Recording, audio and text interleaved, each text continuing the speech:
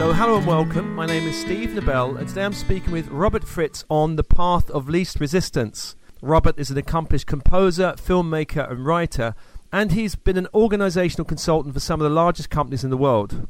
Robert is the author of a number of books, including The Path of Least Resistance, which details how a person can utilise their creative process and the knowledge of structure to create their life according to their highest aspirations and deepest goals.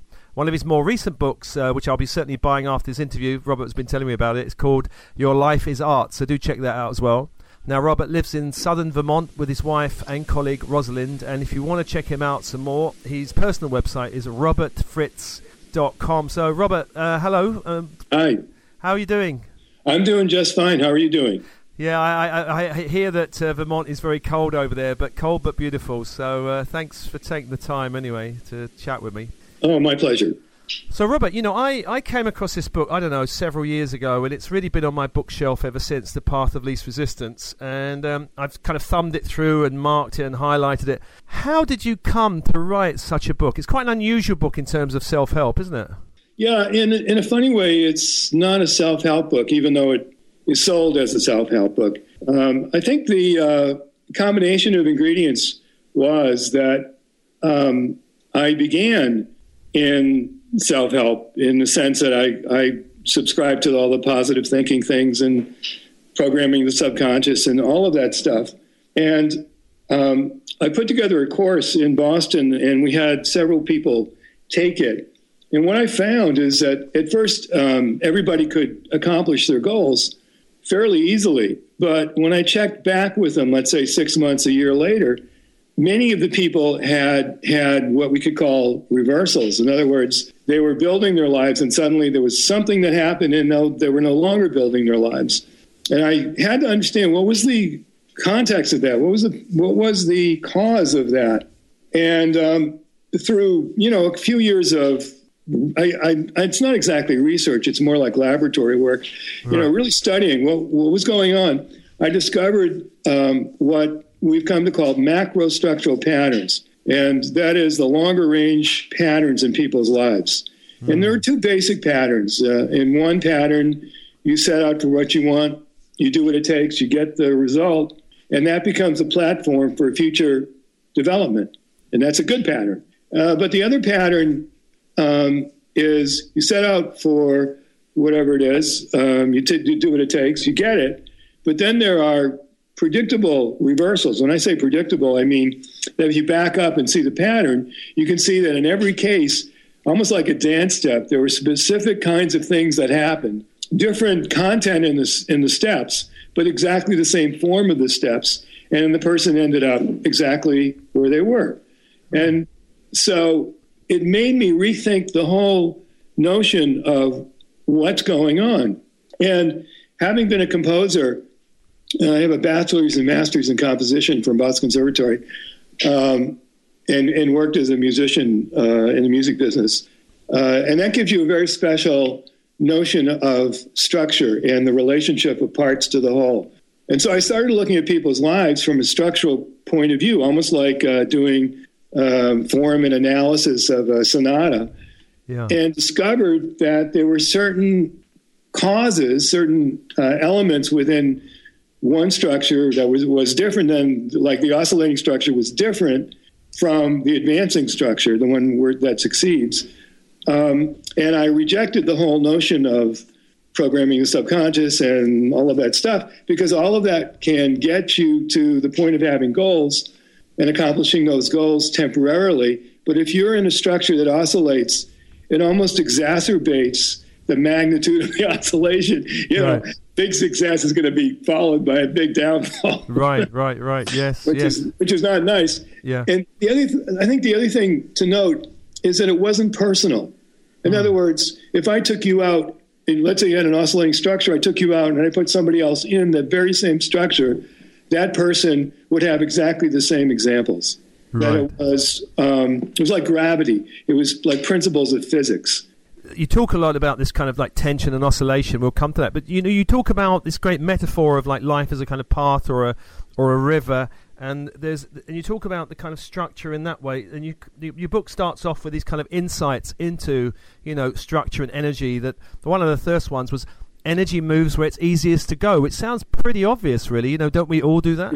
Yes, and that's all energy can do, by the way. And it's not exactly a metaphor. It's more of an illustration of the principle, the physics principle, that energy moves where it's easiest for it to go.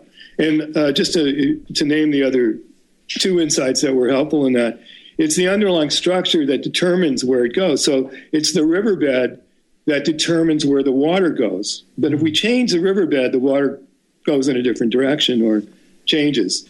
What are the kind of structures in our lives that actually, determine that kind of riverbed then? Let me name the third structure, the third principle, and then I'll name that. Okay. The third one is that we can change the underlying structure, like we can change a riverbed. Cool. And that's the important one, because if we couldn't change the underlying structure, it's sort of like we would be doomed to our fate. Right, yeah. But in fact... Hence no reason to write the book. Yeah. Just good luck to us all. Yeah. No, that's the most hopeful principle, is that we can change the underlying structure. The only thing is most people try to create change without understanding that you need to change the underlying structure. Yeah. And so the change effort is rejected like the body rejects an implanted organ. Now, but a change of underlying structure will definitely lead to a change of behavior automatically, by the way, because it's exactly the same principle of the path of least resistance. So the oscillating patterns are caused by a combination of ingredients.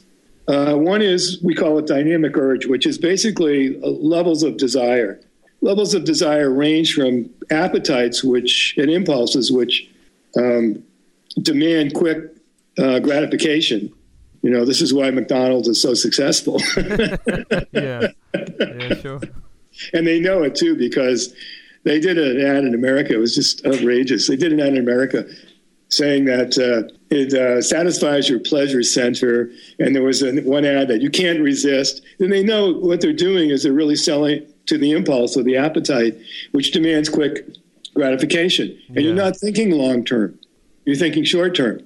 Yeah. If we move that frame to something higher, it would become true aspirations and your deepest values, what matters to you, what you want to build, what you want to create. And in the creative process, especially as applied to our lives, using the creative process to build our life, we want to organize our life around aspirations and values versus impulses and appetites. Okay. And, and if that's not focused, it can get very unfocused into sort of vague hopes and desires. Someday you're going to go write the great novel or travel to Tahiti and paint or whatever. Do you find that we can have a conflict of values? Like my wife values me going out and making a load of money, where I value, just being more creative. Could that happen? Sure. And that becomes then a point where you have to sort out what's more important and what's less important. So you create hierarchy. It's not to say you don't have the appetite that you want the immediate gratification. Yeah. It is to say, does that choice actually support your longer-term choices? So you actually have to. The thing about values, anyway, is values are always in conflict with competing values. That's what a value is, by the way. A value is not just simply that you favor something. How do you know your values? Let's say you had the value of love, kindness on the one hand, and truth on the other. Yeah. And your sister just did a concert, and she can't carry a tune in a basket. Right. And if kindness were the higher value, you'd say, gee, sis, you were great. And if truth were the higher value, you'd say, sis, don't give up your day job. So, we're always, the nature of values is that we create hierarchy of what's more important and what's less important. And then that helps us organize our lives around what's more important. And we support that by not doing the less important ones. Or by making them sub-dominant. Do you think Robert, that I mean, it seems to me that I've been in workshops where people start talking about values, and if somebody's running on impulses and appetites and has got no sense of their values, is it really a question of them just stopping in their tracks and go, what is important? Have you ever thought about it? Well, it's better to understand that if they're in that frame, to them there is no sense of future. Okay. So it's better to get out of that frame. We see this a lot with young people, by the way. And my work's been done being used in a lot of school systems. And one of the principles is to really help the students move from a short-term focus to a longer-term focus. Because when they do that, then they're motivated to do their homework. Then they're motivated to take the secondary kinds of actions that they don't like in support of a primary choice, which they do want. Does that always involve maybe some short-term sacrifice, like I've got to work hard for the next 3 years and then I'll get what I want type of thing, or not always? It's not a trade-off. It's not exactly a sacrifice. It's more of a strategic choice. Okay. Let's say I have two goals. Two wants. One is I want to be a good pianist, and the other was I don't want to spend my time practicing. Yeah. Right? So now I've got two things I want. Which one's more important? So if being a good pianist is more important, then I will choose to practice even though I don't like it particularly. Yeah. It's not a trade-off. It is a strategic secondary choice in support of a primary choice. And it doesn't feel like a trade-off either. It's not a sacrifice. It is, I don't have to do this thing, but I'm actually doing it because it supports something more important, that's more important to me. That's the key to discipline. I mean, you talk in your book a lot about tension, which is kind of really interesting. The idea that, there could be tension between, for example, where you are and where you want to be. And that's a tension, and I guess the bigger the kind of step, the greater the tension, right? Yeah, but we're not talking about psychological tension. We're not talking about pressure. We're not talking about anxiety. We're talking about structure. It's the same as stretching a bow as an archer and aiming the arrow at the target. With adequate tension, you can get the arrow to the target. With inadequate tension, you can't. And what causes the tension is the contrast between, in this case, the desired state and the actual state. The vision of what you want and where you are now in relationship to that vision. And this is part and parcel of the creative process. So a painter standing in front of a canvas, he or she has a vision of the painting. They have the current state of the painting. And they keep taking actions to bring the current state up to the degree of the vision. And once that has been accomplished, they sign the painting, which basically says this painting matches my vision. I think you mentioned in the book the danger of, lowering the vision or I think you mentioned that, don't you? Maybe for fear of disappointment or failure. I guess it's quite common. We have a goal or vision. Actually, a somewhat famous quote of mine, according to the internet, is you cannot invest your life spirit in a compromise. Yeah. And the question is, how do we organize our lives? And this is not a utopian kind of notion. It's more of this. If we stack the cards in our favor, we're more likely to succeed. And in the self-help world, so many people think that has to do with mental attitude. And it actually doesn't. And the point I want to make, it's so much not about belief system, is that people have mastered the creative process and have been of all kinds of beliefs. The creative process is philosophically neutral. Doesn't mean, that I am or you are or other people aren't. I'm not philosophically neutral, but the creative process is the same way driving a car is. So mostly people have learned that they have to manage their beliefs, and that if they believe the right things, good things will happen. If you back up and see the oscillating patterns, what you can see is they can make it to the first number of goals, but then there'll be a reversal and bring them back into that structure because you can't fool mother structure. So just to say about what causes, your original question was, what causes the oscillation? Yeah. So there are things we want. Reality itself is the way it is. It's not up for grabs. It's not like my truth and your truth. In fact, it is the way it is, and you either recognize it or you don't. And the third element in an oscillating pattern are the various concepts people have. Now, when I say that, people in the self-help business think I'm talking about limiting beliefs, but I'm not. I'm talking about all beliefs. So here's how the transition happens. It's not adopting a different belief system for the one you have.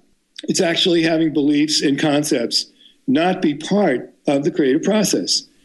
We're left with 2 versus 3 elements. We're left with what you want, and we're left with what's going on in reality.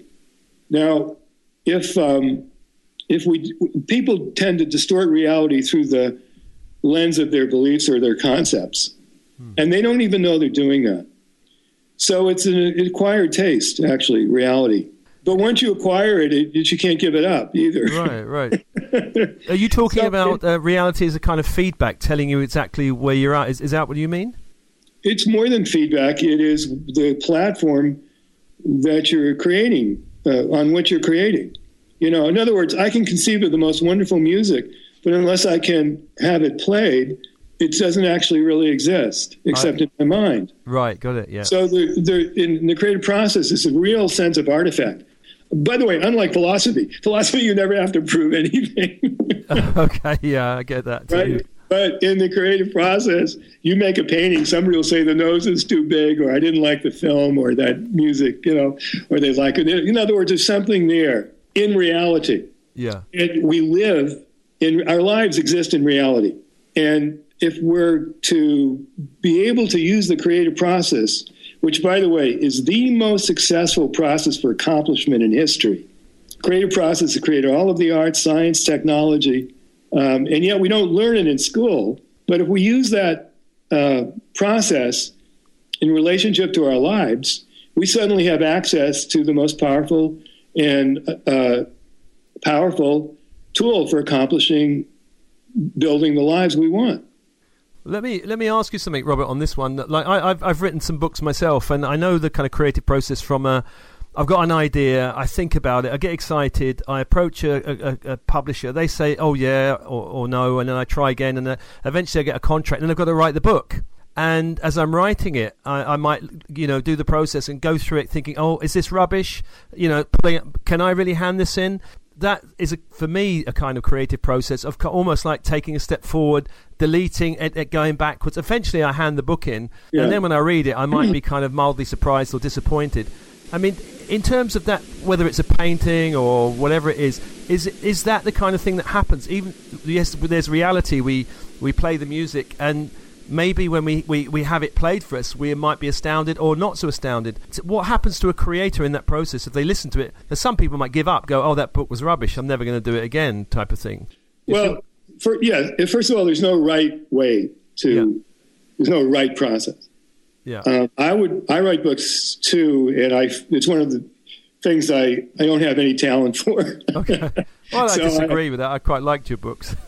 Well, I have a lot of technique, actually. Okay, all right. In a sense, my original writing looked like translations from German. Okay. So I appreciate that it came out all right. Yeah. But the way I work is when I'm doing a book, I outline the book, and not in a general outline. I start with here's what I want the reader walking away, either having experienced, knowing, or what will the impact be on the reader. Then, and I'm pretty clear about that. Then I kind of write down chapters, so I make up maybe 10, 15, 20 chapters with little headlines in which I each know what's going to be in the chapter.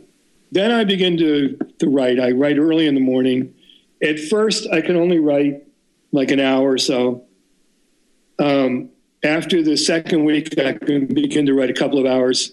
Into the process, I can write 3, 4, 5, 6 hours if I need to, without, so I'm building up stamina for the book. I'm also getting the voice of the book. When I'm writing it, Steve, I don't judge it while I'm writing it in the sense of I'm just getting it out, spitting it out, as it were.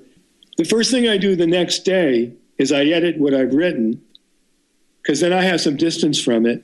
It warms me up for the writing that day, if you see what I mean. And so then it's like priming the pump. So I'm all set for what I'm going to do next. And that's one part. That's like my creative process for writing books is so different than my creative process for writing music. When I write music, I just sit down and I write it. It's not hard for me. I have a natural ability to do that. Plus, I know how to do it. Right. And same with scripts. Somehow I'm able to write scripts fairly easily.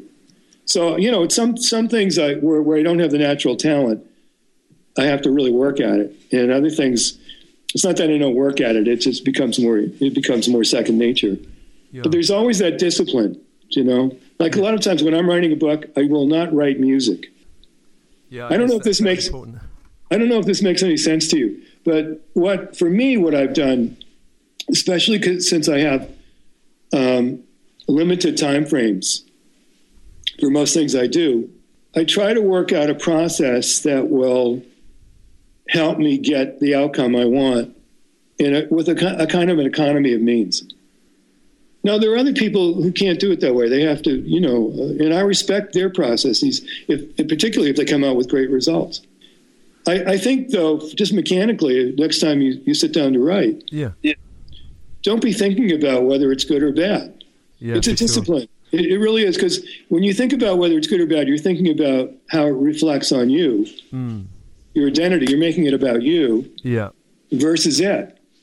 Robert, one of the most profound things I found in your book was there was a section in here, and I've probably read it many times, even I do creative writing workshops myself, and you talk about making things up.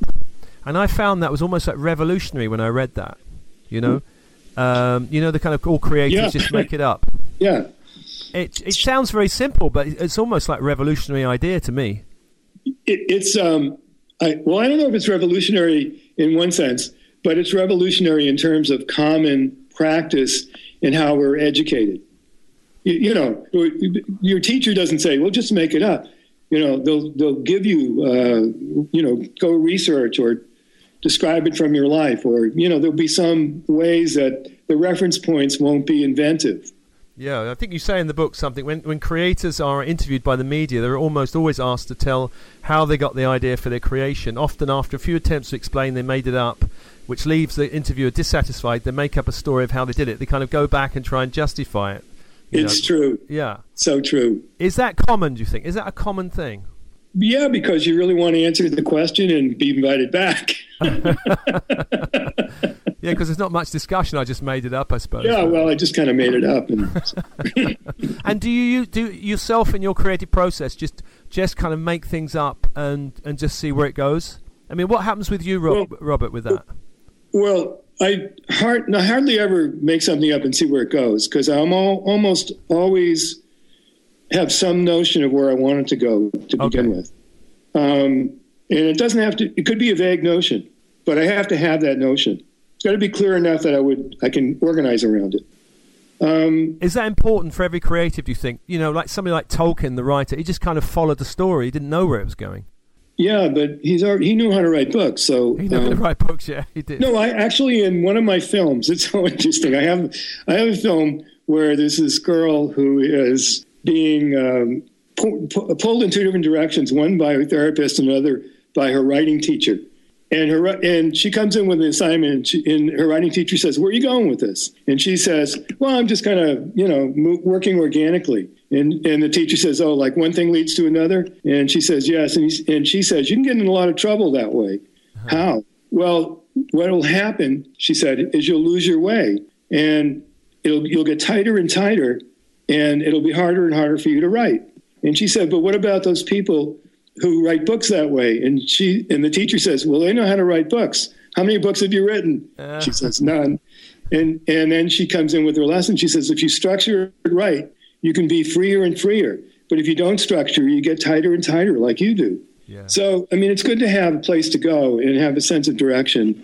And, because I don't have talent as a writer, I had to learn a lot. And in a way, some of the things I learned was to really have a place to go. Hemingway, I learned that from Hemingway, among other people, because he would stop writing during the day when he had the next place to go. So then he'd stop and he could have it percolate all night, and then he'd come in the next day and know exactly where he was going. Because that creates energy, creates structural tension. structural tension in the sense of we've got the desired state in relationship to the actual state. I want to be here. I am here. And it generates energy to move from where you are to where you want to be. I mean, I use that principle in my own writing. I couldn't just free write. I have to know where it's going. Totally with you there, Robert. I've been in the kind of personal development and spiritual world, and I've heard a lot of teachers talking about the power of now and being in the now, the whole mindfulness about now. Yeah. And then there's the other side, which is more NLP based, which is more, you got to know where you're going, what sense of direction. And I guess your book is talking about that, know where you're going.